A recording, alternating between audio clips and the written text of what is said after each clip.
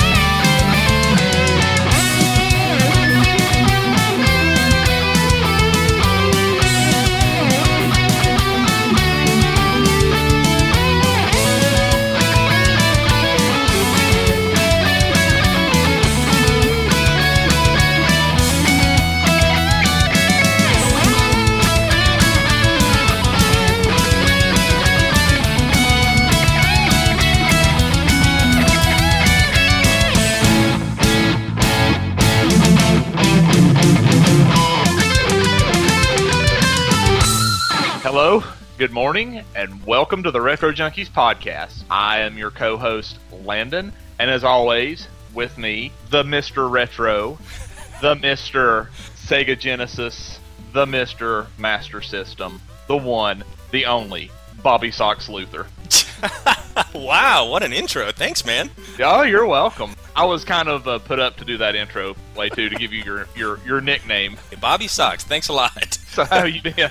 Pretty good, man. I've been great. And it's great to have you back, man. I'm happy to be back. I feel like I've been away for a while, and coming into it, it's just kind of new and fresh again. Yeah, sweet. Well, listen, man, we got a lot of shout-outs to give, like always. The first one I think we definitely need to give is to Brian Rapolo, who has designed our website, which has officially been launched over the weekend, which is www.theretrojunkies.com.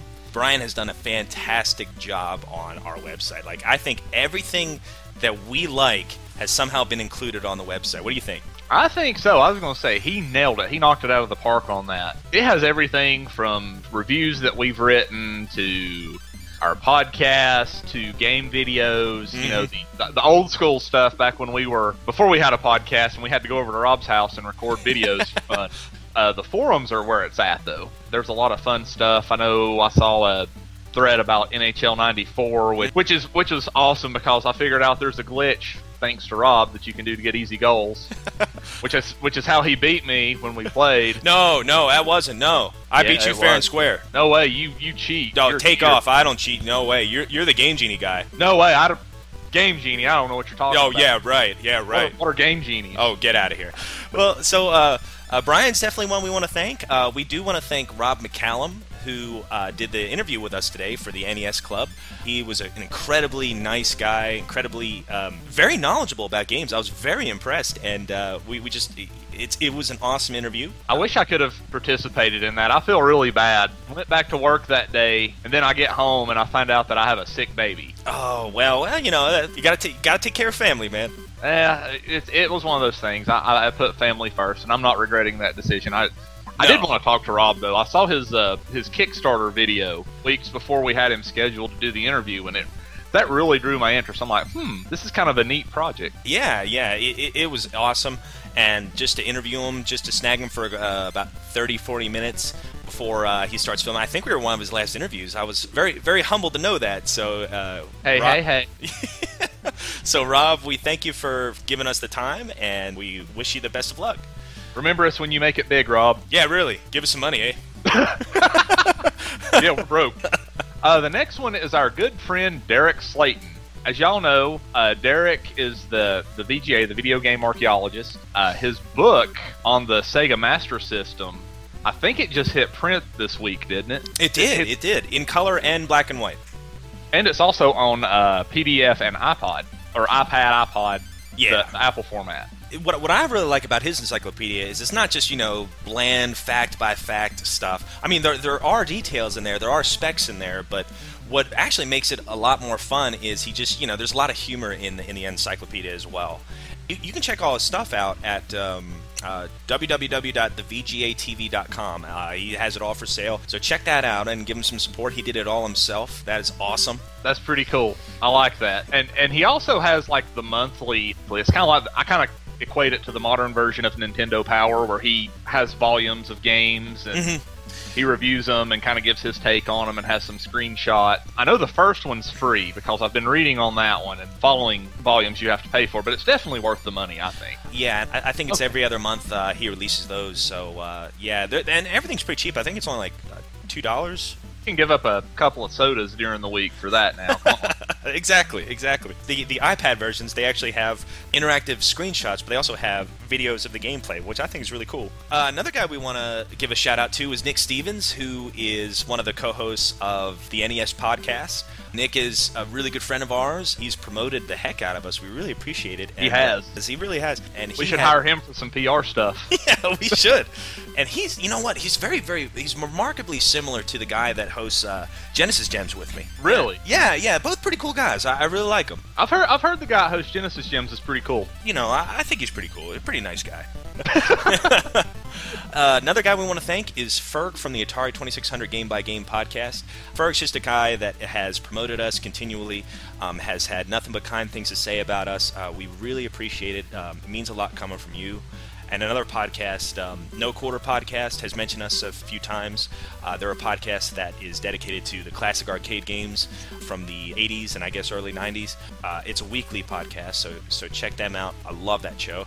Another one, the Retro League podcast. They mentioned us a few episodes back. John actually brought that to my attention. I had no idea. Cool. And I heard it, and I was like, wow, you know, they gave us a shout out, so we really appreciate it. This is true. Another podcast is Excess Gaming Podcast. I've gotten to know one of the co-hosts, James, really well.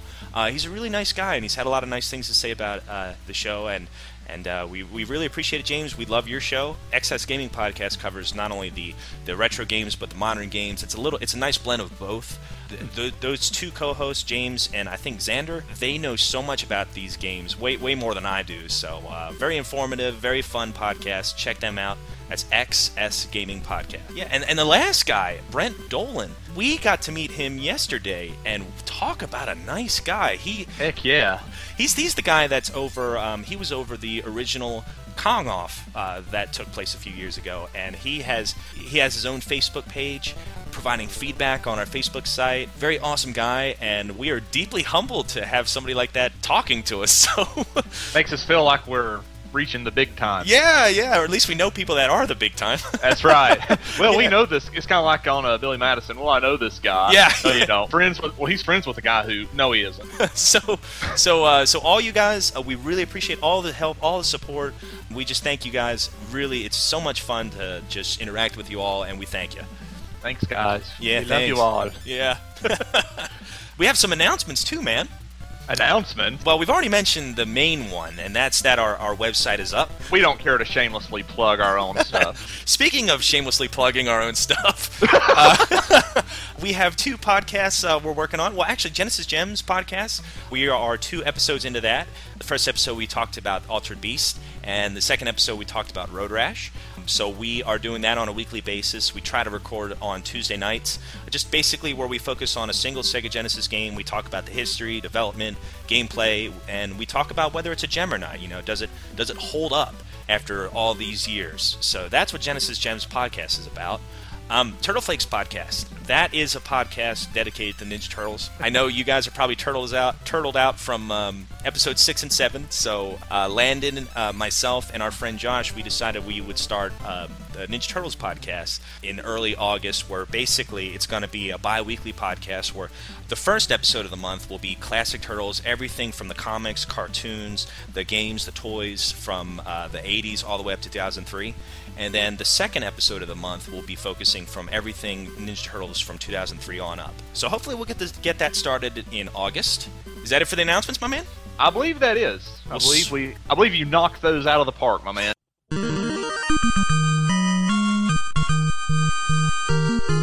All right, well, let's see what's going on in our forums. It sounds so cool to say that, huh? I know, it's kind of like, yeah, this is our forums.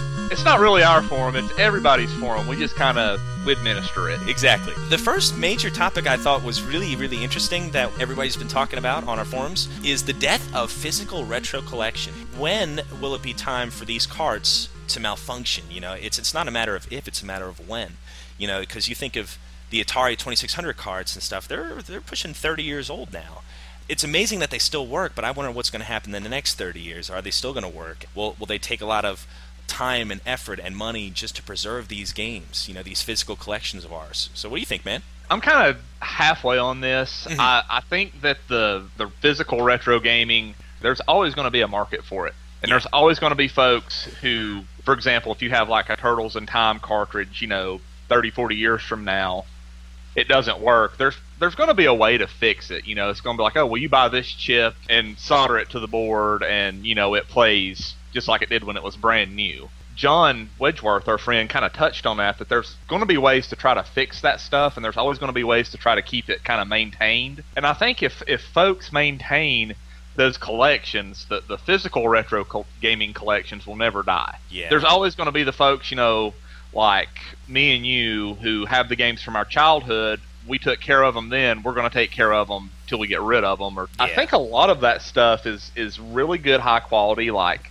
like you said, the Atari games still working 30 years later. That's a testament to how solidly they were built. Mm-hmm.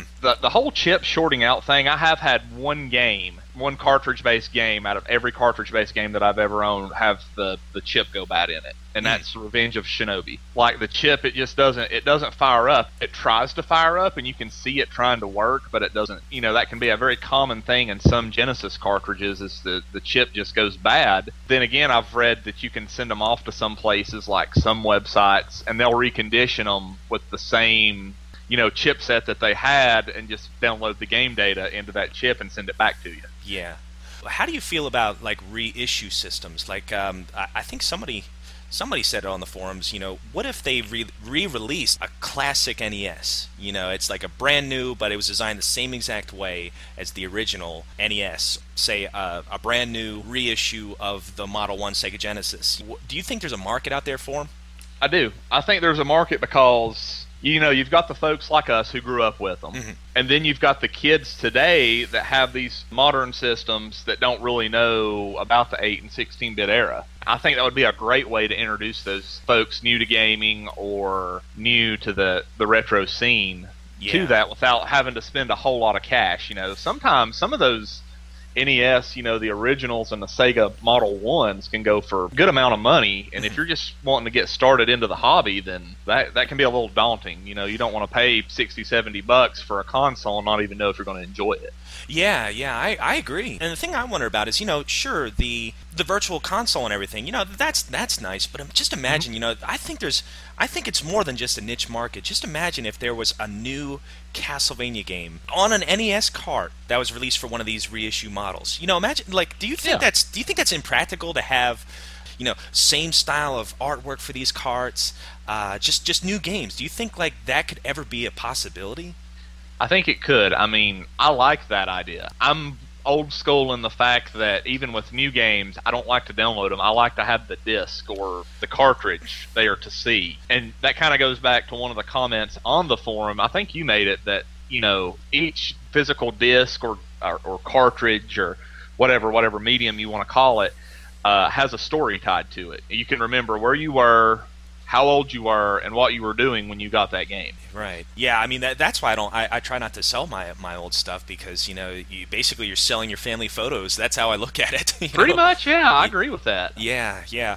See, like, I wonder if Nintendo would ever do, like, a side project like that, I wonder if they would, because there's a demand for retro games. The proof is in all the HD releases they're making and everything.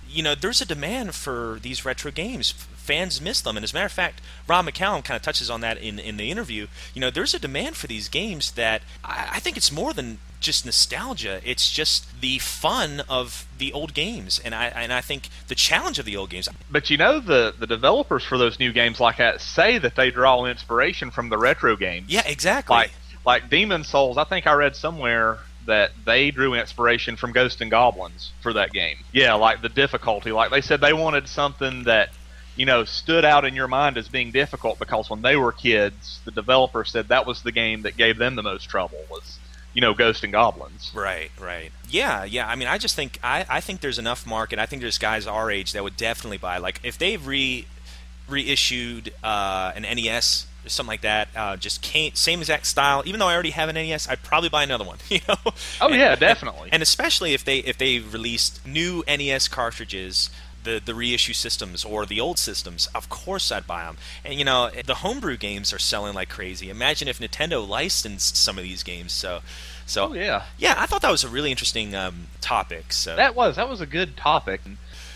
This is one that I actually started because I'd been playing this game for a while. The topic on the forum is called Guilty Pleasures in Gaming, and it's just kind of, you know, I got the idea. I was playing the Blue Marlin for the NES. It's a fishing game. Nice. and I've also been playing some of the Black Bass too, just to get, you know, back into that. But I was sitting there thinking, would I tell people that I play this? Like if they're like, hey, have you ever played Blue Marlin? Would I be like, oh yeah, I love that game? Or no, I don't know what you're talking about. What's that?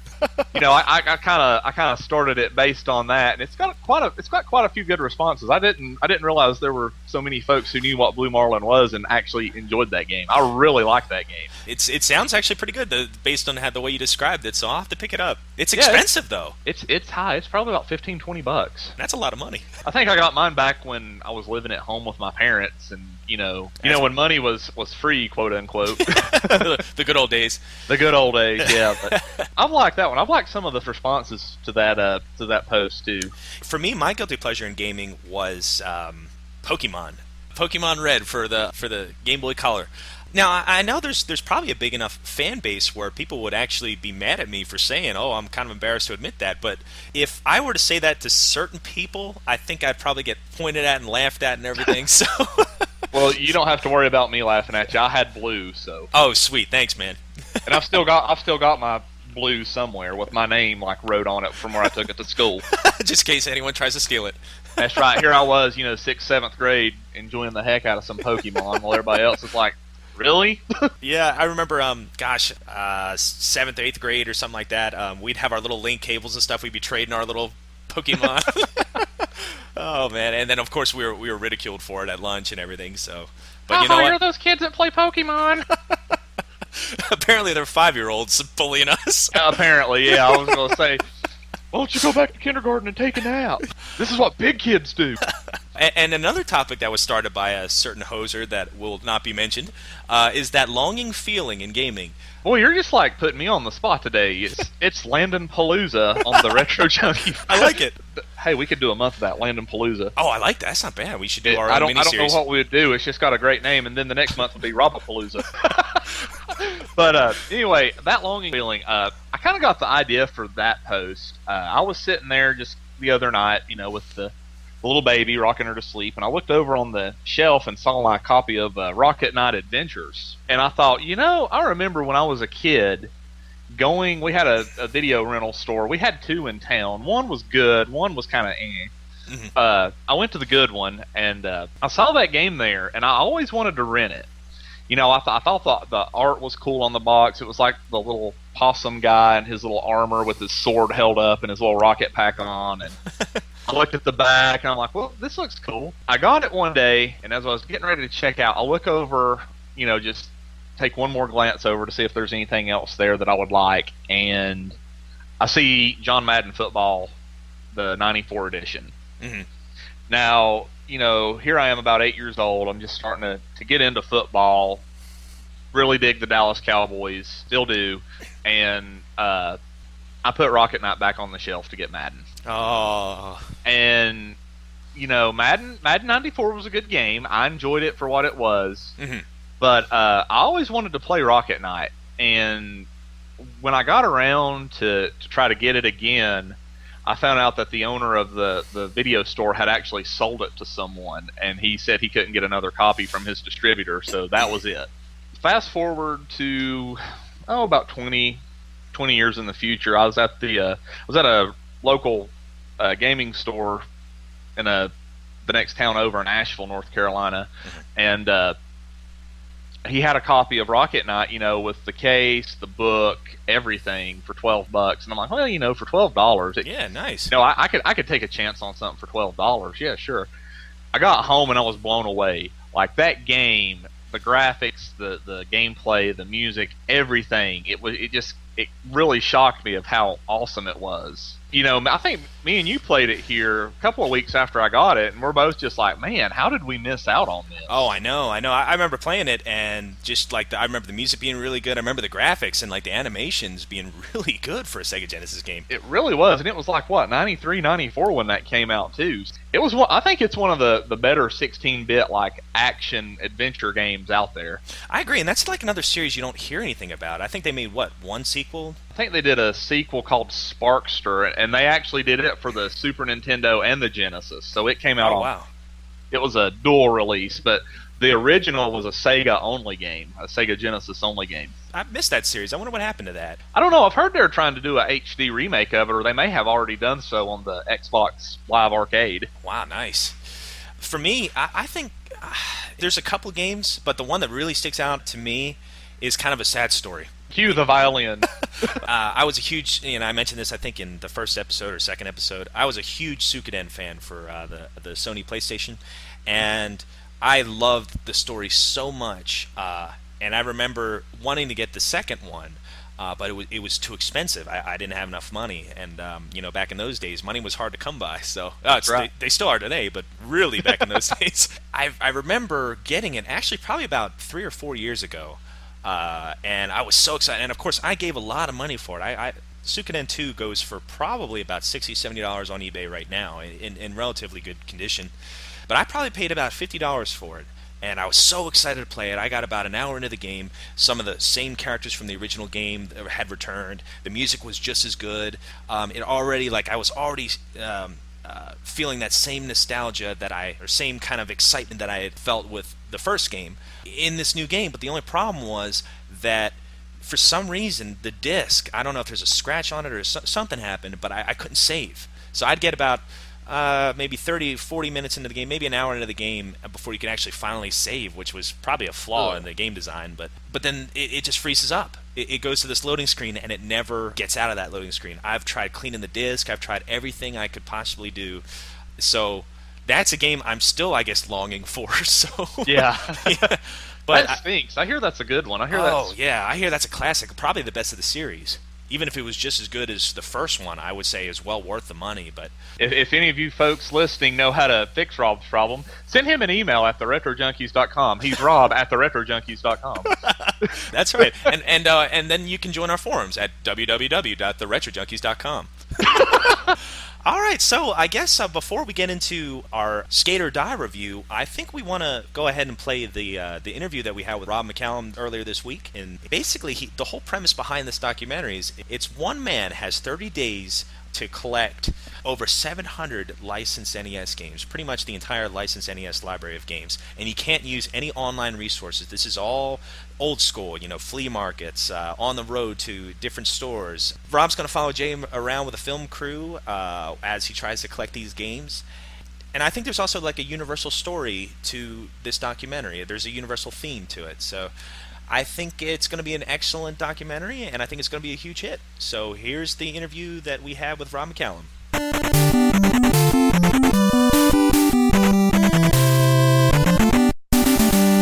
Good afternoon, everyone. Today I have the great privilege of interviewing Rob McCallum, who's the director of the upcoming NES Club documentary, where one man embarks on a 30-day road trip to collect over 700 licensed NES games. We've been fortunate enough to snag Rob a few minutes before he starts filming this week. So first of all, how are you, Rob?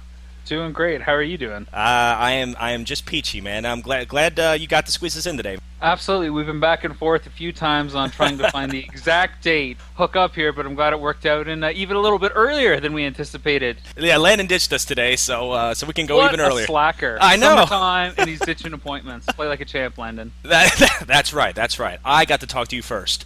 Yeah. He's the kind of guy that probably loves the Game Genie, isn't he? Oh, he's totally that kind of guy. He's a Game Genie guy. Oh, okay, you don't even know. So, first of all, Rob, let me ask you this. Where did you come up with the whole idea of the NES Club in the first place? Well, sarcastically, I just wanted a reason to hang out with my best friend Jay for the entire summer and do nothing but play video games. That's nice. So I was like, let's see how deceptive we can be. A Kickstarter campaign to raise money to allow us to do that.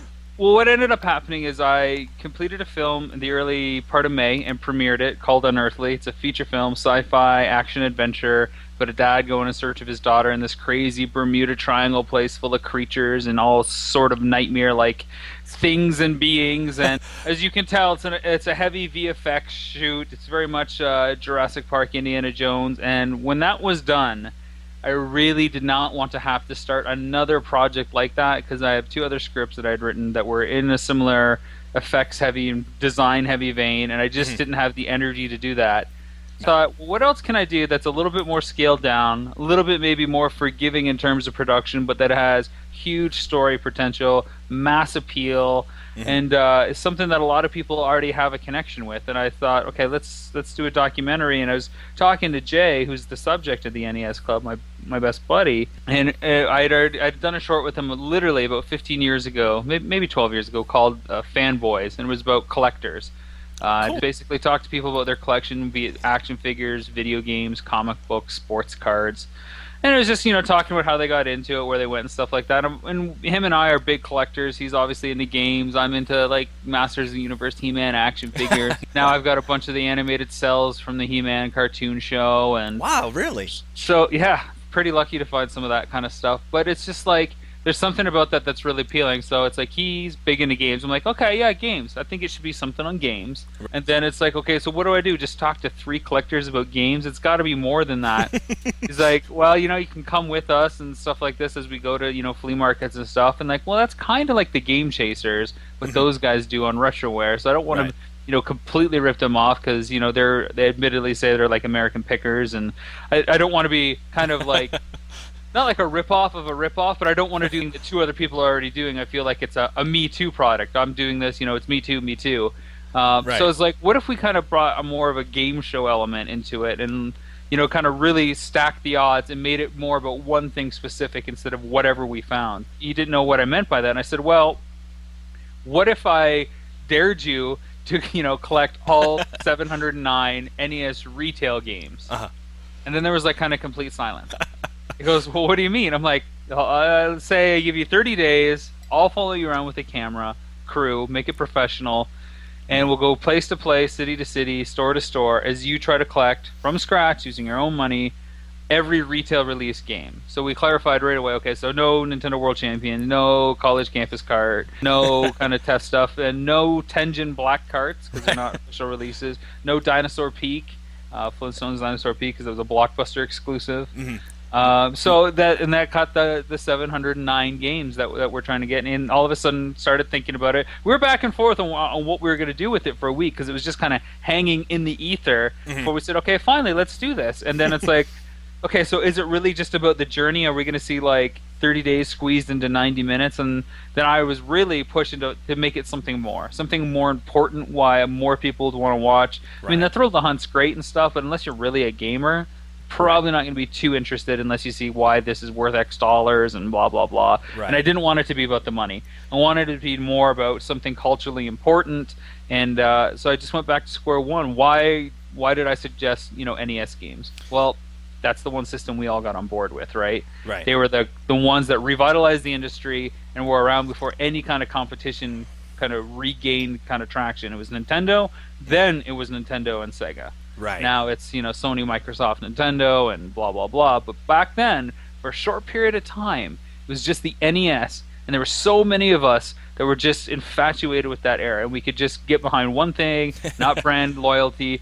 But the questions that I started having as a filmmaker was, why is that important? Why is that era important? Is it just nostalgia? And then I started digging deeper, and I met a bunch of gamers that are only like 15, 16, 18 years old that weren't around during the NES era, and they're in love with those games. So it can't be nostalgia. Vaguely, yeah. So what is it? And these gamers aren't just playing them on the emulators, and they're not playing on them on the virtual consoles. They're getting out there wanting to play the actual piece of history, the cart. They want to put it in the system, push the power button, watch it fail, take the game out, blow in the game, put it back in, and then have it work. So that's kind of how it came about. It's like, this is too good to pass up. Let's focus the market on gaming and Nintendo, and just kind of branch it up from there. And everything just kind of slowly, every piece fit into the puzzle. While we have the personal story of Jay, we have the big story of gaming history, and then we have the kind of historical quasi cultural impact to tie it all together of Nintendo, the games, and what it says about us today, reaching back for that, and what it says about us then, and how it projected forward. Right. Well, that kind of that makes me think of the King of Kong, because my wife's the perfect example. You were talking about you didn't want to just appeal to collectors alone. Well, my wife's not a gamer at all, and she got attached to that storyline in the King of Kong. She was completely rooting for Steve Wiebe and everything. It was more of a universal theme. So is that kind of the direction you were aiming for? Yeah, some of the things that those guys did really well, obviously a huge fan of that movie too, is they really paint Steve Wiebe as the guy who's got to prove something, and he's never had a big success in his life. Mm-hmm. You see his brother say, he couldn't pitch in the big game. Mm-hmm. He never made it as a musician, and here he goes. And it's like, just when you think that he's got something to his name, he's beat the Donkey Kong world record, then you have all these people that are trying to take that away from him. Right. So it's like, okay, instant sympathy. Then you have him trying to go do it in live, and he's kind of upstaged again. Right. Then they introduced the Guinness Book of World Record thing, where you can get in the record books in print kind of forever, and then he's not even able to do it until the denouement at the end of the documentary, which is well beyond the Guinness publishing date, but still, it goes back and forth. So they just keep giving you reasons to root for the guy. And to be honest, we've had that discussion. Jay and I have talked about it. It's like, so why are people going to be interested in you as a character, so to speak? And he's all about he thinks the journey will be interesting enough doing it old school. For me as a filmmaker, stepping outside the fact that we're friends and really good friends at that. Right. I really think it's almost like the Big Brother mentality, or the Biggest Loser mentality, where these guys lose a bunch of weight over 6 weeks and stuff like that, week to week, they're losing pounds and pounds. But that's because they're focusing on something that everybody else would say is impossible. So you take a guy like Jay, 30 days of his life, to conquer this big goal of 709 games. Everybody's saying, oh man, that's going to be impossible. I'd love to go on it with you, but it's going to be so hard to do it. Right. Man, if you set your mind to it, anything is possible. It's all feasible if you focus and go out there. And, as long as I've known Jay, and as much as he's my friend, I haven't really seen him kind of go above and beyond that which is convenient, that which is, available. He's an average guy, 9-to-5 job, average car, average house, really kind of, good living and stuff like that. But I've never really seen him reach for the stars. Right. This is his chance to reach for the stars. And if he can do this, who knows what it might inspire other people to do. Fantastic way to explain it. That sounds very interesting for, non-gamers too. So that's really neat. Yeah, so that's probably kind of some of the Steve Wiebe syndrome that we're going to try to pound into this.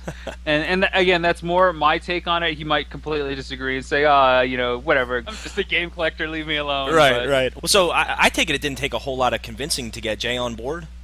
Well, like I said, it hovered for probably a week back and forth from, okay, I want to do a documentary, it's going to be on collecting, it's going to be on video games, what if, you were to do this? And then it was kind of back and forth, and there was trepidation, there was, resistance, there was, okay, how is this exactly going to work? And, so you're raising this money for Kickstarter so you can, film it, hire people to, bring their gear and, slug it out for X number of days. And that means I've got to raise enough money to be able to do this. And then he started doing the math, and it was back and forth before, the idea was yeah, sure, if I had, Scrooge McDuck's money bin, and I get this constantly withdrawal. Yeah, who wouldn't want to, go on the road for X number of days and do that? But, he's really had to put his life on hold since early May to save money, not go above and beyond bills and stuff. Right. He's sacrificing his entire summer, his vacation from work, all the days that he's saved up in order to go do this, just so he can do this. So it's a really big kind of sacrifice for him. It's his choice ultimately. Right. But he can't take the week-long vacation to go somewhere else. He has resisted all the urges that game collectors get all the time to go out there and see what's up, and it's been quite a sacrifice for him. So, and I know he's still stressed about having enough money, but he's doing everything he can. So it sounds like it's more, the responsibilities that, made him hesitate, but he was never really afraid to be in the spotlight or anything like that? No, I don't think the camera stuff that bothered him. He still thinks it's going to be in a bit of an adjustment period to have 2 cameras in his face all the time and that kind of stuff. But thankfully, it'll be kind of like a 2-man show. I'll be kind of on camera with him, asking him the questions, guiding him through it. So the more conversational I can keep it, the less he'll be aware that we're all just kind of watching him. So it'll be kind of like us kind of tackling the road. And we've got a third associate, Mike Frucios, who's acting as our secretary or treasurer, if you will, who's also the producer on the film, to help kind of keep Jay in line. Help him out, be a sounding board for advice, and kind of go forward in that respect. So, are you a big video game collector yourself? I wouldn't say I'm a big video game collector. I'm a big fan of video games. Me too. I don't really go out and hunt for the games, so to speak. As I was prepping for this doc, I had to actually go through boxes and dig out games that I had packed away, like Xbox games and a couple GameCube games and stuff. And I was astonished to learn how much some of those cost and all that kind of stuff. But I still have my NES stuff. It's actually all up in Canada. My Genesis stuff, 4 stuff. So I mean, I've had something from every generation. Mm-hmm. And I've got the PS4 on order for next gen and stuff like that. Can't wait to get a Wii U. Really excited for that. So hoping they do a price drop just so I can grab a couple more games when that happens. But yeah, same here. I'm hoping I can afford one eventually. yeah, absolutely. So what is your favorite NES game? It's gotta go back to DuckTales. You heard me make the Scrooge McDuck. I did. I noticed that. Big fan of the Disney Capcom licenses. I mean, a lot of them have the Mega Man mechanics on display, obviously. Mm-hmm. But DuckTales, a huge fan of the show. Still like it to this day. Nice. And even trying to find the movie Treasure of the Lost Lamp is really hard to find. For a while, it was available through like Disney's exclusive movie club or whatever, but now it's like impossible to find, especially on DVD. You might be able to score a VHS of it.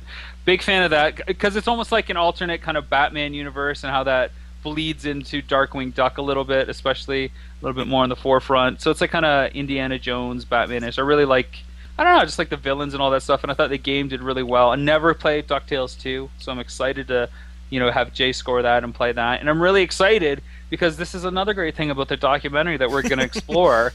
They're re-releasing DuckTales in HD. That's right. Why are game companies not putting out new games and recognizing that there is such a retro resurgence that they're going back to the vault to some of these time-honored classics and putting them out in HD? I mean, redrawn hand sprites. Exactly. They're making a big deal of this. And, if you check the net, man, everybody is so excited for this game to revisit it, be it on disc for PS3 or, through digital download, the Wii Store, Xbox Live, or PlayStation Store. It's a big deal, and I think it says something about the state of the industry right now when people are more excited about a $15 re-release from 25 years ago. Right. Than, the next Call of Duty game that's coming out. Right. That comes out, every day or the same day in the year. Exactly. We know exactly what we're getting. It's a big signal, and I don't want to try to orchestrate some drama and stuff, but Marshall McLuhan, a theorist on media, said the games we play say a lot about our society. Right. It's just like if you were to collect glass dolls or thimbles or spoons, they're going to say a lot about who you are. The games that you like say a lot about who you are. If you like playing Monopoly or Risk, that says something about you. So the games that we play as a society, as a collective whole, says something about our collective society and the ideology that we're in. So why are we racing back to the past? Right. I don't think it's nostalgia. I think there's something wrong with the era that we're living in now, and that we want to recreate what we had before and not just revisit. There's a big difference there. Yeah, good point. I've never really thought of it that way, but I think you're right. Yeah, there just seems to be something. The graphics get more beautiful, and the add-ons. There's add-ons for every single game now. They keep adding on to them, but there's still that desire to play these old, simple games. And like you said, those 18, 19-year-olds that have never grown up with an NES, they want to play those games. Well, I got to stop you on something you just said. Yeah. These old, simple games. Simple? Now, I don't know if you saw the article that came out earlier this week from Nintendo's president himself that said 90% of people cannot beat Super Mario Brothers level 1. Oh, yes. Trying to say with that is, games are easier today. I think they're frustratingly hard, especially the NES titles, man. It's embarrassing. Oh, I know. how humbled I am when I finally get the games to work and I start playing, how quickly I die once I think I understand the mechanics. I'm the same way. You know, it's like they're easy to pick up, but they're hard to master. Exactly. So, I mean, again, games today are easy. Are they selling? Maybe because they're too easy. Maybe people need that challenge. I also think that there's like maybe too many selections of games that people are just picking up for the sake of picking them up. I'm not saying people are flush with money, but you know, when you have access to like even an emulator, we can just talk about emulators. You have like 700 games, a click of the mouse away, or you have a bunch on Wii console or whatever that you've downloaded. It really devalues the game, and if something's hard, it's that much easier to abandon it and jump on to something else. You know, back in the day, man, you and I only had like 3 or 4 games.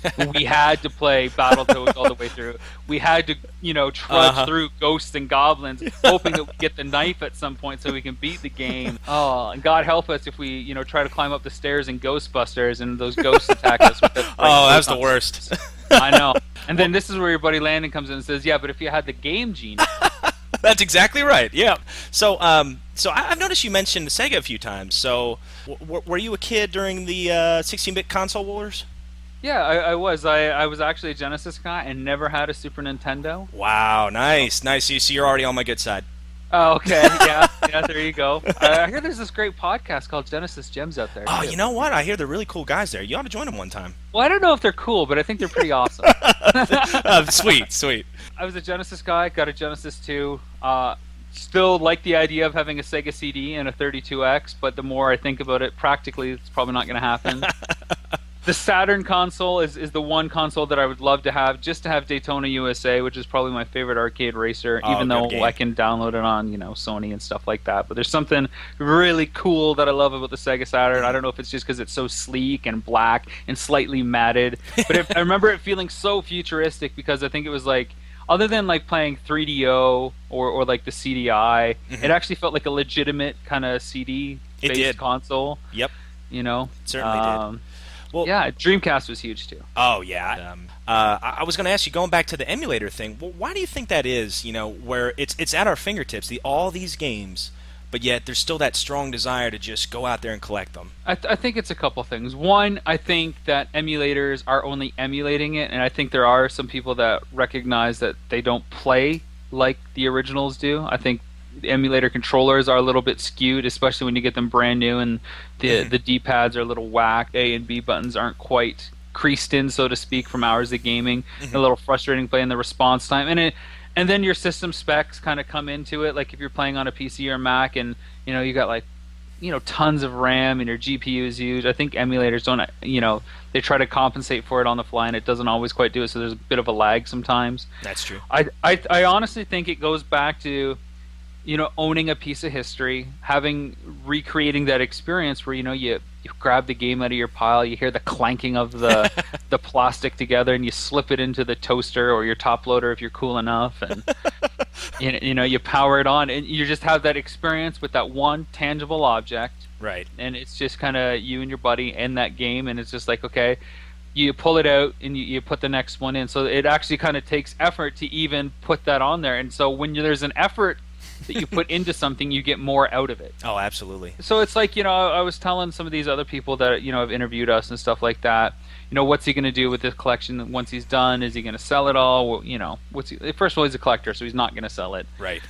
He might get rid of some of the doubles. I don't know. I will have to see what he says on camera.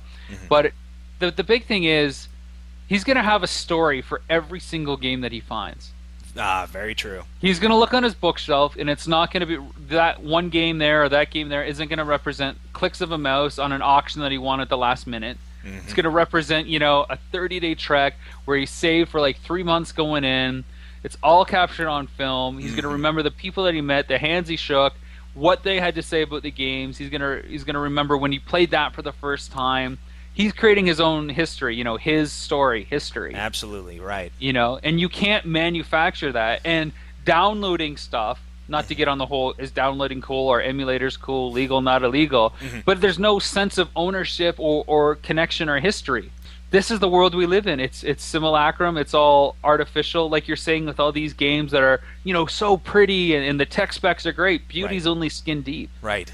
You know, once you pierce that veil and it wears off on you, what's left? Right. That's why I've always said, man, game controls and mechanics are far more important than graphics because you can adapt to how something looks. Right, But absolutely. once you start playing it and invest yourself in it, and you want to, honor that investment, it's gotta be a great experience. As a matter of fact, we just launched our website over the weekend, and one of the first topics was, why are games special? What's the whole point of collecting games? And we were talking about every game has a story. It's almost like a photo album. You go through these games, you're like, I remember when I got that one. I remember when I got that one. I remember exactly what I was doing when I got that one. So I do think the nostalgia is a huge part of it, and that's probably the biggest reason why I play these retro games. They just remind me of when I was a kid with my buddies, like you said, trying to beat those god awful games.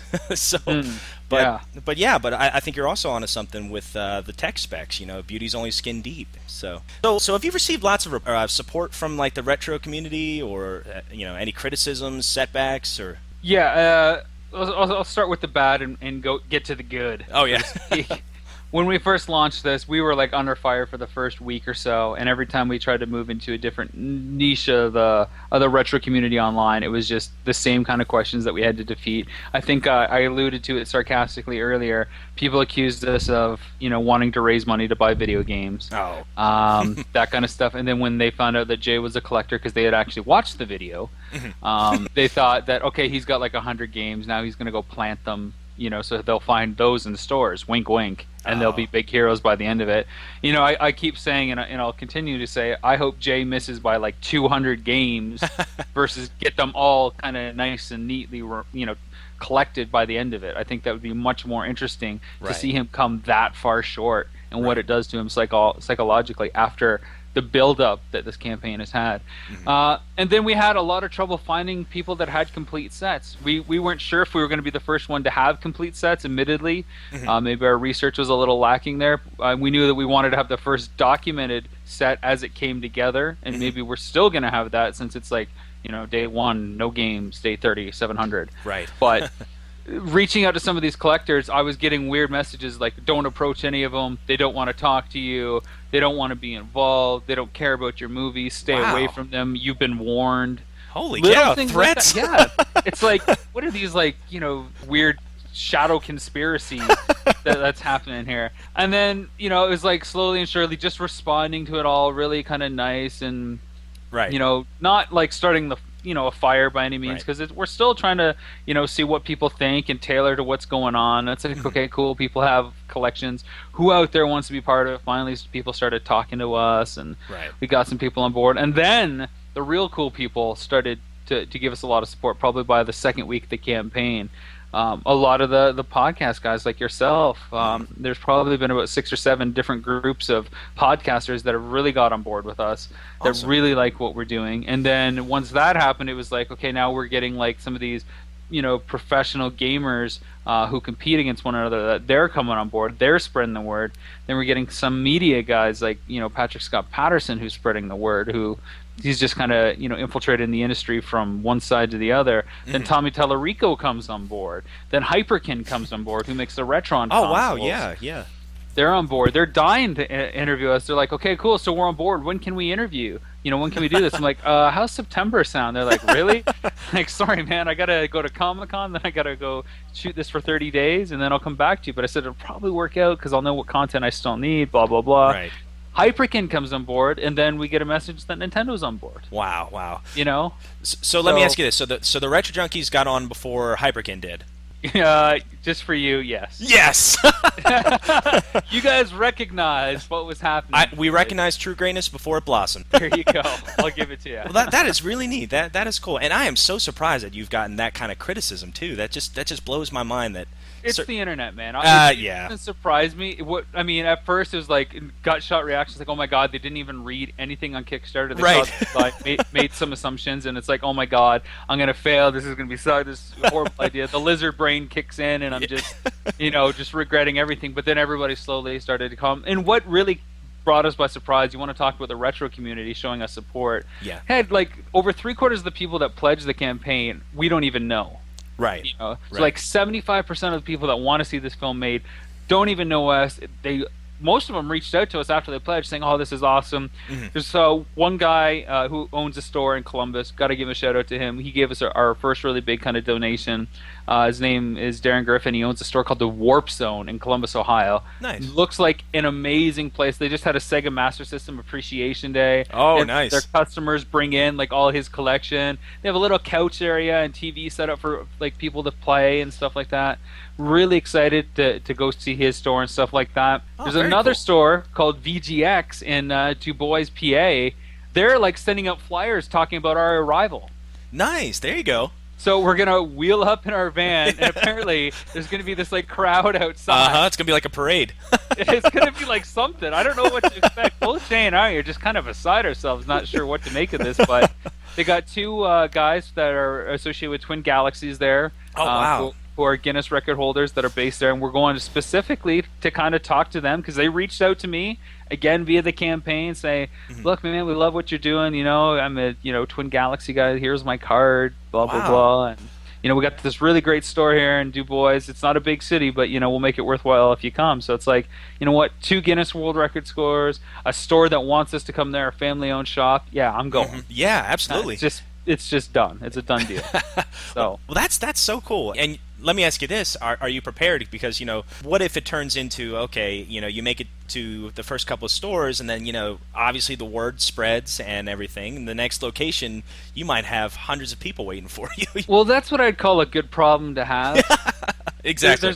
There's nothing bad that can come from support and stuff. I'd rather have more support than like invisibility. Right. Because with invisibility, people are questioning whether what you're doing is legit. I'm sure there's going to be stores that don't want us to film inside, and right, sure. Which is fine because we can't realistically show every single pickup that happens on the time because it's a 90-minute dock, and this stuff is really only going to take up X number of minutes of that, and so.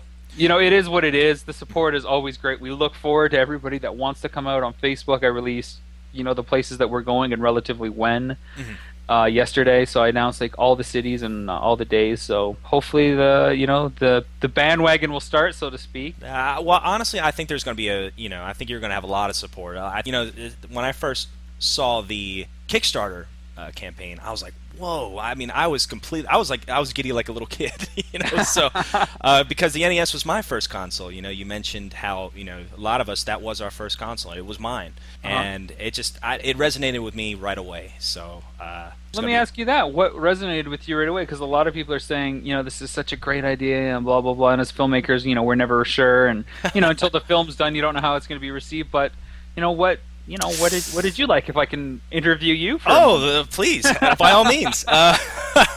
I don't know. I just thought, I don't know. It's you see something and it's like, wow, I wish I had thought of that first. That is an amazing idea. Just going out there, bringing a film crew with you, stacking the odds against you. I guess I love the story just as much as I love the fact that you're collecting video games. So I don't know. And I was a sucker for The King of Kong. I was a sucker for the other one, Chasing Ghosts. Have you seen that one? Yeah, I have. Yeah, I just love those kinds of documentaries. I love the underdog story as a whole. And I think that's why I was just like, wow, these guys are awesome. I got to get on board with this. So here's a question for you then, a follow-up question based on your expectations. Excellent. See, I've got a list here too. I know how to make notes. Nice.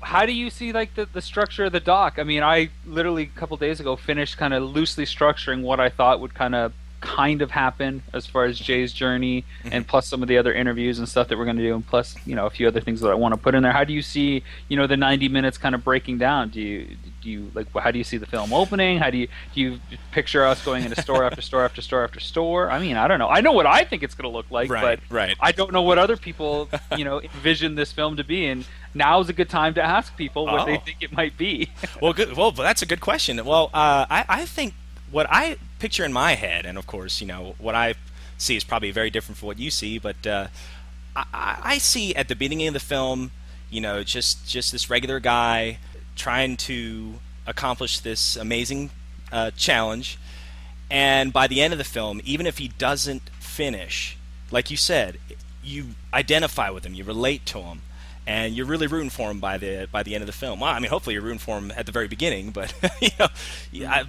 by the end of the film, something's changed, and So to me, it's not all about the games, and I think that's the way I see the film. Cool. That's very interesting. Yeah. I will say that we both have different openings. But that's all right. Jay is well. I mean, here's the thing, and everybody's asking, so how are you going to tackle all this material? And it's like, okay, so there's like 5 or 6 things that I've got to kind of tackle early on and kind of set the stage for. Okay, so this is a documentary on video games. This is a documentary on retro video games. This is a documentary on collecting. Mm-hmm. It's a documentary on Nintendo. Mm-hmm. This is a documentary on Jay trying to kind of put those things together. So to kind of put all those pieces in play in the most economical way was a bit of a challenge. I did probably 6 or 7 different drafts on the opening with voiceover and everything, just trying to get it to work. And I finally came down to one where it's just starting kind of, it's going to open with sound bites about people talking about Nintendo. So right away we know it's about game Nintendo and their memories. So we're going to be talking about the NES, and then we kind of cut to Comic-Con footage, I think, and then about how retro gaming is big, blah blah blah. Mm-hmm. Voiceover says one guy that I know that loves retro gaming and collecting is Jay, and then it kind of goes from there. Nice. Well, yours is way better than mine.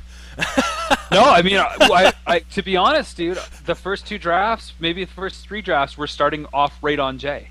Right. Who is the main character? What is he like? What do we like? Mm-hmm. Some of the drafts started off with him at the lowest moment when he's 1 day left and 10 games missing or something like that. Trying to capture his angst, his frustration. Mm-hmm. Right. So you're kind of bang on. There's a bunch of different ways to approach it. You can either approach it big, like video games, this is what it is, and funnel it down to the character, or you can start it off on the character, then flip it to something big. Right. So who knows what happens once we film, though? Yeah, if you steal my idea, though. Yeah, you want to write the credit. That's right. That is exactly right. So let me ask you this: will there ever be a Sega Genesis club? A lot of people have asked that. Are you going to do an SNES club? Are you going to do a Genesis club? And for all the reasons I kind of said earlier, why Nintendo, why it works, probably not. I said if I'd ever do another video game documentary, it would probably be like the history of Sega, just on how its relationship with the industry has been kind of up and down constantly. I think there's a really good story to tell there. Now, what the personal angle is, I'm not too sure yet, but just kind of looking at the history of Sega, I think would be really interesting. Or possibly taking like a franchise, something like a Castlevania, which is spanned across multiple platforms. Very true. So many incarnations, and why that storyline, is enough to spawn 24, 25 titles. Right. Yeah. And then, or like something like Street Fighter, why that has endured so much, and they just announced Street Fighter 4 Ultra yesterday or whatever. Ultra Turbo Champion Edition X. Arcade Edition. Yeah. That's fantastic, and I'm sold on all those ideas, man. So. Oh, cool. Well, let's get Kickstarter happening. Okay, let's do it. Well, so where can fans stay up to date on all the things NES Club? Well, of course, we do have our kind of very basic website, which is nesclubmovie.com, which is just a one-page kind of information on the film, but it links to our Facebook page. And now that's the site you really want to follow. If you're friends with me or you just want to like the movies, on Facebook, search the NES Club. You'll see the page. When we're out on the road, we'll be taking pictures of our shenanigans and hijinks, and of course Jay's different finds. We're not going to show everything that he finds because we don't want to give away the ending, so to speak. Right. But a lot of information will be probably on there. We'll probably post little video snippets and a lot of pictures and stuff like that. Oh, excellent. That's probably the way, and we're pretty open to messages and stuff. We're we're guys that carry iPhones and stuff, and a lot of time to kill on the road between cities. So hit us up with questions and probably get a response. Oh, excellent. Well, Rob, thank you so much for giving us the opportunity. No problem. It's fantastic. Landon doesn't care about this motives. I get it. It's okay. Right. He's probably at his house right now playing that game, Genie. Exactly. He's putting a genie inside a genie. He just needs full code. That's true. But seriously, as a kid whose first gaming console was the NES, I'm extremely excited to see this documentary. This is seriously one of the coolest film ideas I'd ever heard of. If you ever need anything, let us know. And also, seriously, if you want to come back on the show during or after the filming to follow up on everything that's happened, we would love to have you on anytime, man. Sure. All you got to do is reach out, and assuming our schedules, line up, then consider it a done deal. Don't even worry about, a yes or no answer. It's just a matter of when. Awesome. Well, thank you so much, Rob. I appreciate it. No problem, Rob. I really appreciate it.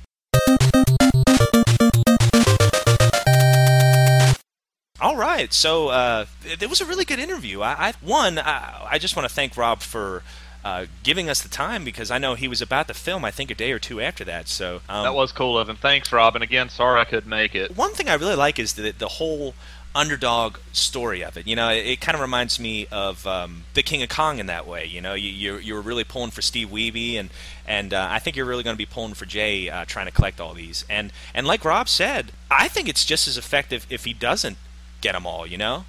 Yeah, it's kind of like the tragic hero, like Rocky 1. You know, you want him to beat Apollo Creed, but at the same time, you're like, he made it the full fight. You know, that's something nobody had ever done against Apollo. He went the distance. That's right.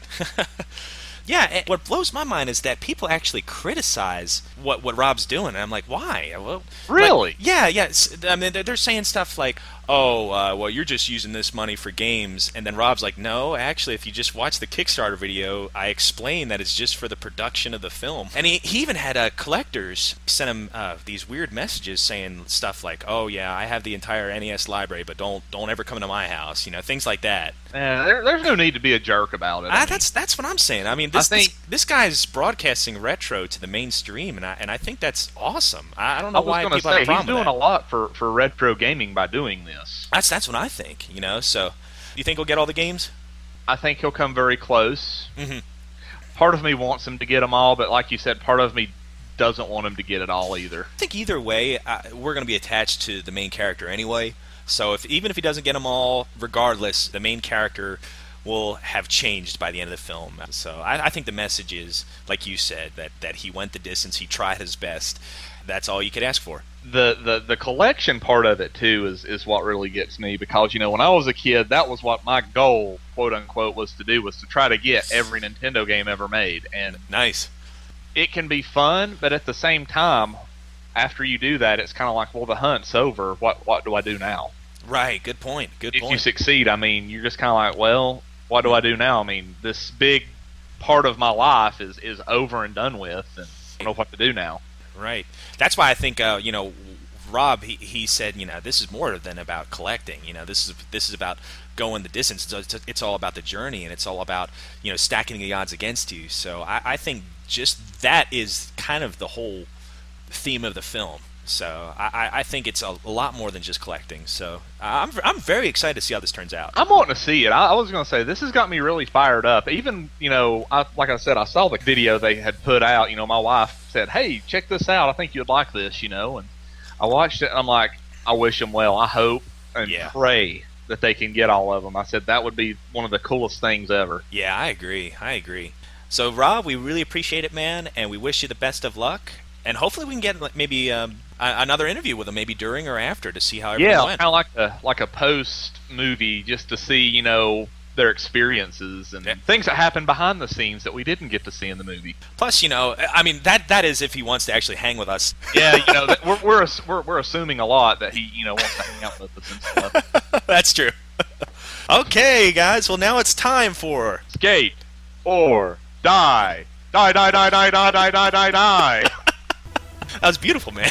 Well, you know, I was trying to do it in that kind of monotone voice that the guy does it in the second one. I heard that title screen for the first time. I just picked up Skate or Die 2 the other day, and that is hilarious. Like, every time I hear that, I think of a guy just, like, smacking somebody across the face with a skateboard and just, like, repeatedly hitting him with it.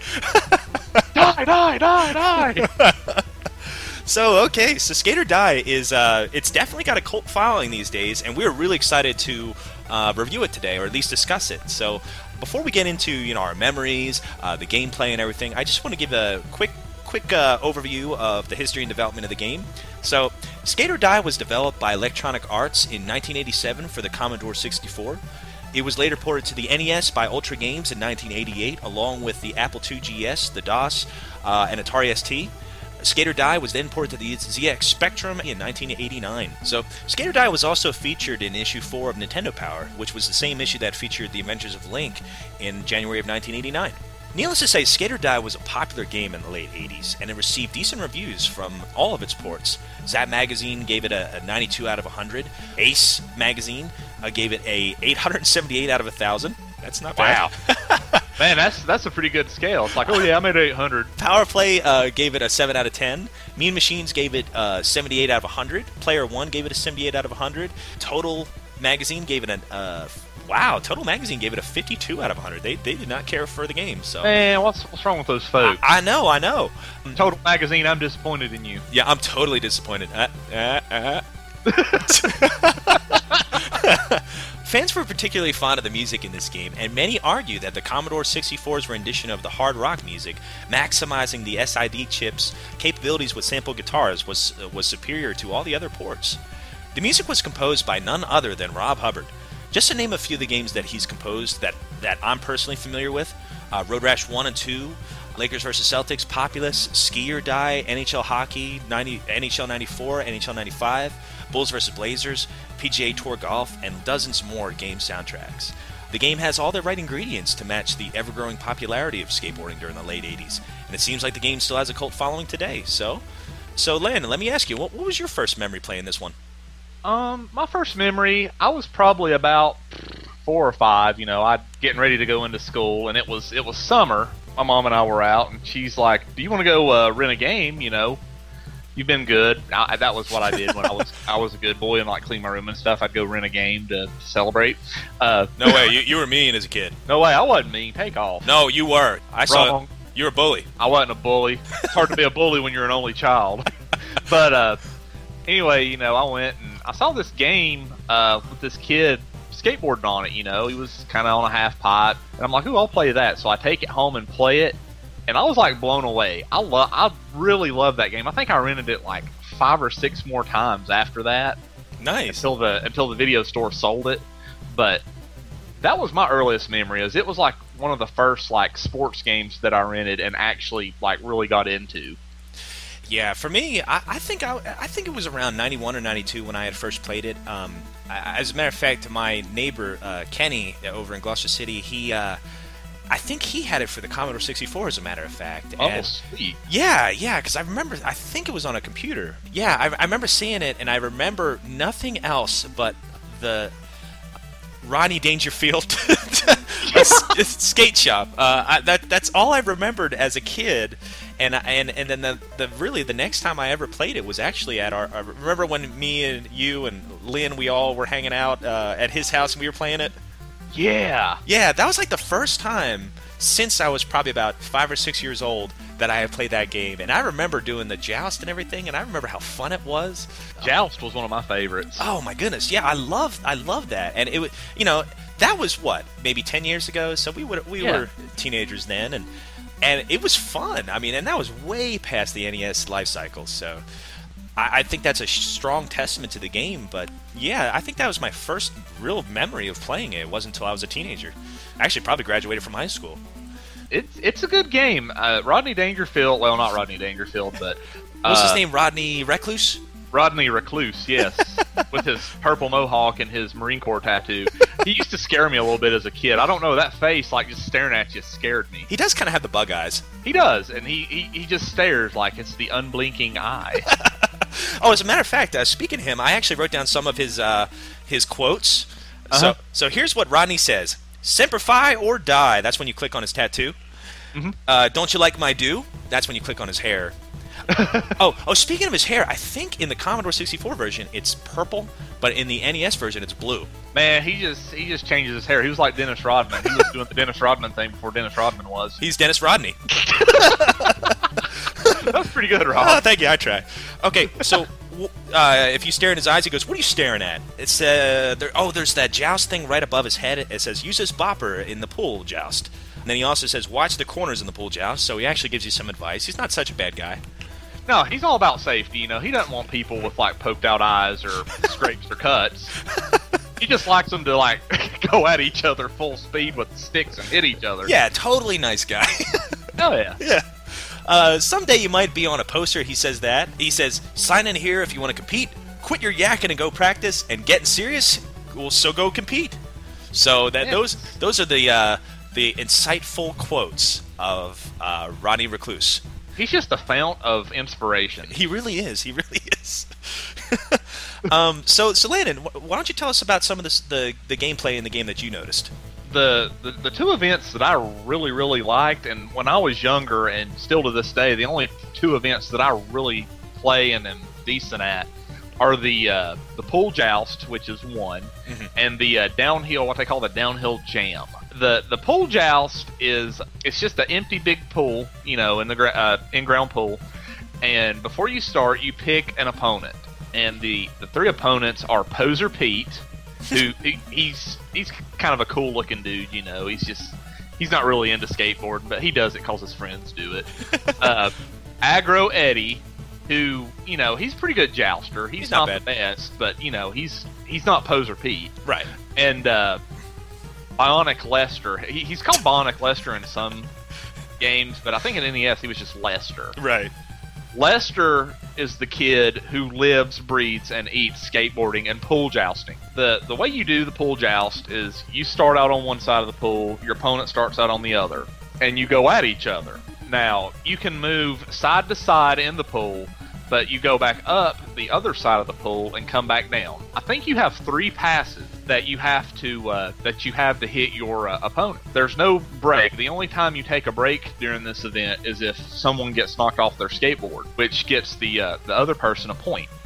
But you make 3 passes and you try to knock your opponent off the skateboard. And to do that, you can either run into them with the pull bopper out, or when you go by them, you hit the A or B button, and your guy, the pull bopper flashes, and I think that's kind of like indicating that your guy swung and tried to hit him with the bopper. You get 3 passes. If you don't hit the opponent with the bopper in 3 passes, then they get the bopper given to them, and you're on defense trying to dodge their bopper. And the first person to get 3 points is the winner. You get a point for knocking the guy off of his skateboard. So that's the point of the pool joust. And the only guy I've ever beaten is Poser Pete. I've went 2-3 with Aggro Eddie, and I've went 0-3 with Lester. Dude, Lester's a beast. Yeah, but I know some folks who beat Lester. Probably Lynn. Yeah, dude, Lynn could do it in his sleep. The guy I used to work with, he did it. He said, back when they used to play Skater Die all the time, he said when he was like 17, 18, that Lester was nothing to him. He's like, dude, I can beat Lester in the first 3 tries. Nice. I always thought that was ridiculously hard. I think I've only beaten Poser Pete myself.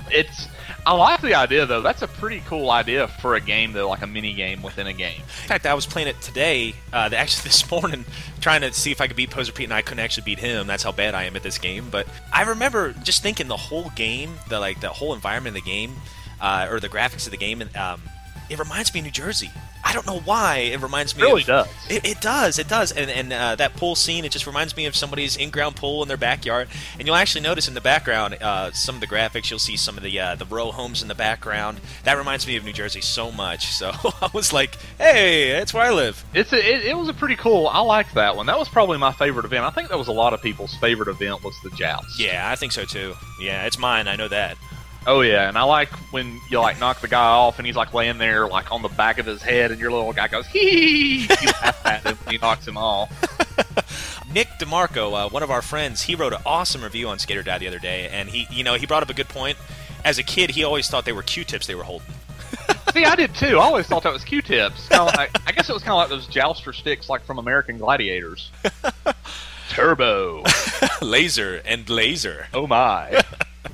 So how about the jam? What was that like? The jam was it was a race. There was another race, and I think that's one of the ones you're going to go over.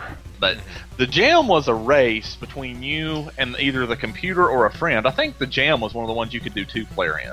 Mm-hmm. What the premise was you selected whether you wanted to do regular board stance or what they call goofy footed, which I'm not a big skateboarder, but I used to know the difference. I can't remember them now though. But I think what it means, at least in the game, is that I think your controls are inverted, maybe.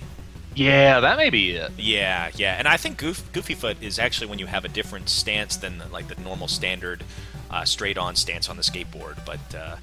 I think it's right. Yeah, I think it's your back leg's kind of perpendicular on the board, and then your front leg is kind of facing forward. Yeah. But the jam was an event where you start you're in a city and you're going down an alleyway. You and the guy you're racing against are just trying. It's basically a race, and you're trying to get points. Like you can get points by kicking the opponent off of his board or punching him off, running over soda cans, doing jumps, and like trying to do a trick as you're going down the hill of the alley there. And the whole point of this was to try to get to a police car before your opponent does. Which kind of is the opposite of real life, right? Yeah, really. I mean, usually you're like, oh, we got to run away from the cops. No, this one, it's like you're trying to become the ultimate tattletale. Like, it's like, I'm telling on you for skateboarding. Well, I'm skateboarding too, but I'm telling on you anyway. So, that's kind of the whole deal with that, I think. But you're trying to get points, and the winner is the one who has the most points at the end. But, like, if you don't do a trick, if you don't run over a soda can, if you don't knock the guy off of his board at all, if you just make it to the police car, usually you have enough points to win. But the thing I always liked about that was there's a chain link fence in some sections of it that you have to go around. And if you don't go around it, like your little guy goes through it, and he just turns into like little cubes. Like when he wrecks, he just like goes through the chain link, and it's like the chain link cut him in half or cut him into pieces. He just kind of turns into pieces on his board and gets back up and starts skating again. The downhill jam, I always liked that one too. Like it was one of those. I got blisters on my thumb when I was a kid playing it. And honestly, the controls in this game, it's definitely a learning curve. I mean, basically, as soon as you get out of Rodney's shop, you are thrown right into trying to skateboard to your different events, and that control is definitely awkward at first. It really is. It takes some getting used to, and the controls for each event are different too, and you kind of have to learn the controls for each event too, and then yeah. Overall, so it's definitely a learning experience. But once you figure it out, it's a really fun game. Definitely, and some of the other events, actually, like you named the two main ones I think most people remember. But there is the race. It's pretty self-explanatory. You're racing either against your friend or the computer. There is the high jump and the freestyle event. Like the high jump is basically you've got this ramp, and I think you hold down B or you hold down one of the buttons, and you press down as you're at the bottom of the ramp, and that builds up momentum when you get to the top, and then they measure how far you've gotten, how far you've launched into the air. For me, I tried it this morning. I can only get about 13 feet, and I think the most you can get is about 15 or 16 feet. And then the next one is the freestyle, which is probably the only gripe I have with the game is it's the same exact course, it's the same exact ramp with the same fans and everything, but only instead of them measuring how high you jump, you're doing these different tricks. Whether it's a 180, whether it's a stall, or whether it's a 720 or anything like that. Oh, 720, that's a good game. Yeah, it is. That's one that was out around the same time as this one too, wasn't it? That's true, and I think they were the first one to say skate or die, right, in the arcades? Mm-hmm. Yeah, so they used the same exact kind of level, except they changed the controls a little bit. So that might have been a little bit lazy on the programming department, but it's still fun, and get so many points for, obviously, the more complex your tricks are, the more points you're going to get. And if you get high enough points to where you can beat, say, Lester or Poser Pete or Aggro Eddie, then you get on the high scoreboard for Rodney's high score board in his skate shop. One thing I really noticed is how awkwardly and how stiff the player falls when he doesn't land a trick. It is hilarious. Like he'll fall off the ramp, and then the crowd they stare. No one tries to help him up or anything. Just kind of silence, and you hear some crickets in the background, and he's like, "I broke my leg." Chirp, chirp. So yeah, that's the three other events, and just a really fun game. It's basically a game of a bunch of mini games, but it's still fun. It's still addictive, and I think just my first true experience with it, when I was probably about 16 or 17 years old, is a pretty good testament to how well this game's held up, because I loved it. I thought it was really fun. I think overall it holds up. What do you think, Landon?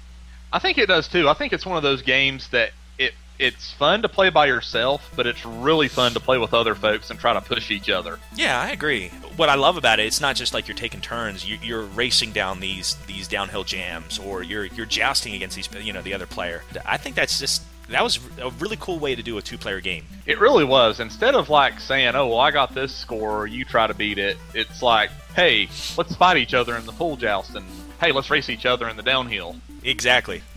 Well, we got quite a few comments on this Skate or Die with the Lester photo. Yeah, I agree. Or the Rodney photo, excuse me. All right, first one, our good friend, our new friend, Brent Dolan. He says, "Hey kid, what you looking at?" Only on the C64 version, I think, right? Actually, I think he says that on the NES version, or something similar to that. Like when you point over his eyes, he says like, "What are you staring at?" or something like that. So I think it's in both, but I could be wrong on that. He doesn't like people to make eye contact with him. No, you look down when you go into his skate shop. That's right, and you only speak when spoken to. That's right. Our friend Eric Purcell, who also was the winner of the signed game, which I need to sign. Oh yeah, we both do. We're sorry about that, Eric. Yeah, we're working on it. Yeah, we do have the game. We promise. We do. We're not pulling your leg or anything. No. Eric says, I remember how much more I enjoyed Skate or Die 2. That game was amazing, and it actually said Skate or Die, which was incredible at the time. Yeah, that actually is really surprising because most of the people you talk to about Skate or Die, they always prefer the first one over the second one. So it's nice to have a little change there. Our buddy Josh Witt, who is our partner in Ninja Turtle Crime. That's right. He says, I can't start up Skate or Die without smiling and remembering the good old days. I love the music, especially on the Commodore 64's SID chip. The load times were definitely worth the wait. Joust was always a ton of fun, and you couldn't help but cheer after you finally put Lester down in the pool. I've never done it, so I don't even know how that feels. Yeah, I was gonna say I put Poser Pete down, and I thought I was pretty cool. The downhill jam was lots of fun too. I used to hit the chain link fence just to see my skater fall to pieces. Hey, that's like what you mentioned. Hey. I think I may have killed a few joysticks trying to set a record on the high jump too. Nice. He says, he also follows it up. I know the Commodore 64 actually saved scores. I don't remember if the NES version actually did have a save battery or not. I don't know. I'm not real sure. I don't know if it did or not either. That's a good question. Yeah. Email us. That's right. Steve Vagara says, yeah, the C64 version was the bomb, but just like everything else, they ported it to the NES, and it sucked. See Maniac Mansion. Wow, strong words. See, I like the NES version. I don't think it's that bad, but, that's the only one I've ever played, so... I'll say that's the only one I ever played. That was the first one I played, too, so I may change my opinion on it. Yeah, I do know that I have seen... gameplay of the Commodore 64 version. It does look pretty, and the music, I think, in the Commodore 64 version is better, in my humble opinion. As a matter of fact, I think John had discussed that on the Nerd Noise radio, so he compared the title screen of the NES version of Skate or Die to the Commodore 64 one, and most people picked the Commodore one because it had the guitar samples, So I think a lot of people feel that way. Let's see, Luca Noir says, the good old days. I remember how many NES remotes lost their lives due to this game. If I only knew what I know now and bought an NES Max Turbo, remote lives would have been spared. Stupid high jump. I was never good at the high jump. I could never get it figured out. Yeah, even now I have a hard time with it. Benjamin Mills says, for the longest time I thought of this guy as the long lost brother to Rodney Dangerfield. And like about 5 people liked it. I know. Hey, I think that's popular comments. Yeah, I think that's the general consensus that the main character here is definitely Rodney Dangerfield. Our good friend Alan Hidman says, this is the greatest skateboarding game I have ever played. The half-pipe stage was my favorite. Francisco Gamboa says, whoa, is that the dude from Sketchin'? I think it is. Oh my God. Now that's a good game. We'll have to review that one day. Oh yeah. All right, let's see. Dan Restano, he says, always thought he looked like Rodney Dangerfield. Anyone else? And then like 3 people liked his question. And then Mike Cervantes follows it up by saying, or Uncle Fester. I love that comment, or Uncle Fester. Landon, you get to do it again. Do the next one. Do it again? Uh-huh. Mike Casa says, skate or die. Skate or die. Die, die, die, die, die, die, die. Love that whole tune. I think everybody else does too. Oh yeah. All right, so we did get one email about this, and it's from our good friend James from the XS Gaming Podcast. So he says he was a huge Skate or Die fan, and this is what he says. What a fate I was dealt. I just wanted to skate, but I was too chunky or husky, as the jeans implied, and couldn't ride a bike, much less board with wheels. My first NES game was TNC Surf Designs. Oh man, I remember that one. I remember that one. I had the gorilla on it. That's right. Which had a skate function, but lacked a true skate feeling, whatever that felt like. I was between 9 and 11 years old. Hot pink shorts with black skulls, Quicksilver shirts, and gotcha clothes. You remember the gotcha clothes, the neon ones? I remember those. Yeah, me too. I was always too big to wear them. I was like Husky too. Vision Street wears shoes and hip pouches. I had the gear, but lack of skill. I was a poser. He was like Poser Pete. Tony Hawk was in the magazines, but he didn't have a game yet. But then came a game with a choice: Skate or Die, which was also an alternate title for the film Gleaming the Cube. This game has a more realistic feel than TNC. Half pipes, downhill races, high jumps, and everyone's fave, the joust. My friend and I played this game so much, along with other classics as roller games and caveman games. Ah, the 80s. The best thing about Skate or Die was a two-player function. You and a friend head-to-head. It always seemed to be a tie in the first events, and finally settled in an empty pool with giant Q-tips. Those days were great. You would play a game with the whole weekend and never got bored. And they say kids have ADD. There was no deficit of attention when it came to Skate or Die. The only thing better may be Double Trouble. And we played Skate or Die. But those memories are frozen in time. Awesome. Well, thank you, James. That was an excellent review there. That was poetic. That kind of summed up everything. So, I think the final consensus is Skate or Die is indeed a classic. So, take that, Total Magazine. I think it's a good game, personally, and it seems like the fans agree. And Landon, do you agree? Yeah, I guess so. You okay, man? Well, it's just that playing this game, it reminds me of how seriously I took skateboarding back when I was a kid. And now they're having the annual half-pipe joust tournament today. Poser Pete, he wins it every year, and it burns me up. I try my best, and I can never beat Pete. If I had the right board, I could beat him. I know I could. Well, I'll tell you what, man. I know just the guy we need to talk to. Rodney the Recluse. Rodney the Recluse? No way, he's a hoser. He never lets me post any of my high scores on a wall. Hey, take off. He's a good guy. Trust me.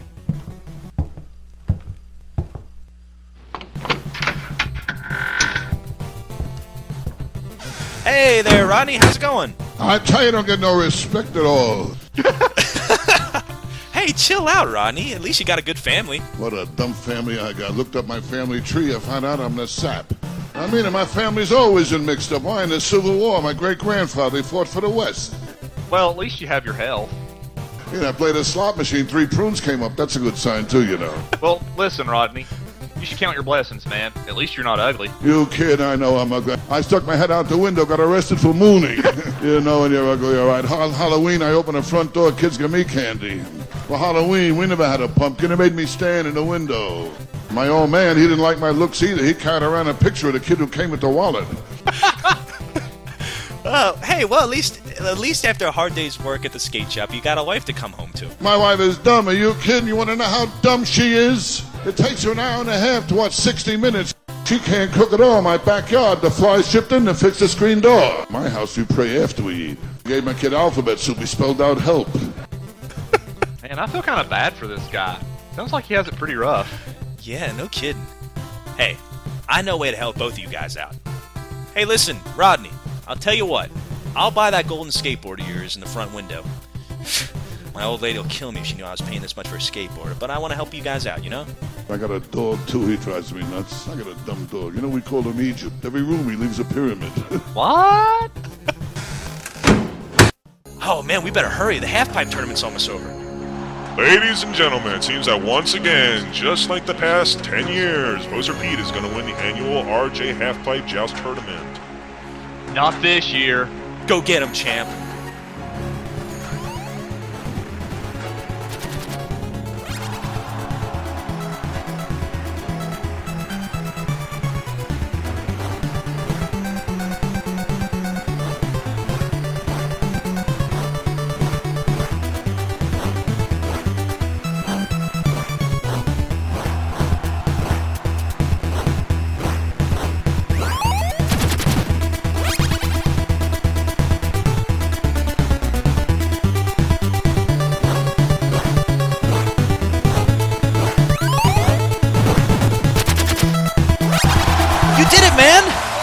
You are my half-pipe hero. Thanks, big guy. Hey, let's head back home and finish up this podcast. What do you think? Can we get some ice cream on the way? You betcha. Hooray!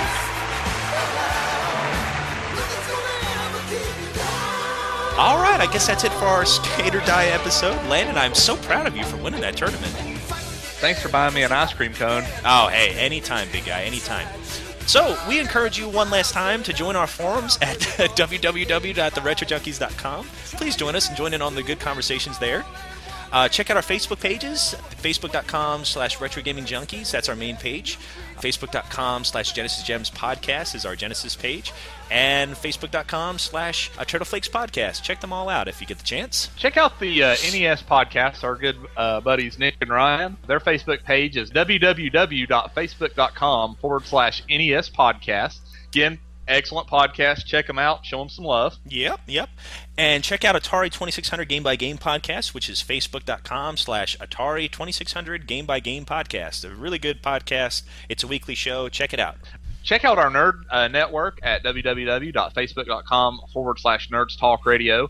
That also has links to the other nerd sites, Nerds Walk and Nerds Noise. And check out our good friend Rob's NES Club Facebook page, which is facebook.com/The NES Club. It's a good Facebook page. He has a lot of updated content on there from the Comic-Con weekend in San Diego, so check that out. Definitely. Also want to give a shout out to Old School Games. Check their website out at facebook.com/oldschoolgamesrus. And if you have any feedback for us, you can send us an email at theretrojunkies@theretrojunkies.com. Well, we had a lot of fun with this episode, and Landon, I'm so glad you're back. Thank you. I'm happy to be back. Oh, well, I'm happy to have you, man. And you are officially my half-pipe hero, buddy. Thanks, big guy. So again, thanks for the ice cream. It was delicious. Oh, anytime. So we all wish you all a good day and good gaming, and we will talk to you in a couple of weeks. Bye, guys. Well, I'll tell you what, man. I know just the guy we need to talk to. Rodney. Let me start over. You're very adamant about Rodney. You kidding? I know I'm ugly. I stuck my head out the window and got arrested for mooning.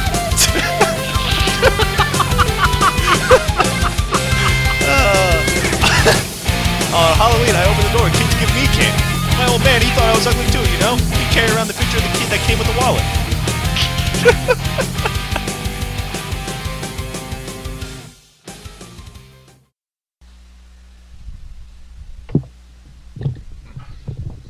I wanna know, have you ever seen the rain coming down on a sunny day?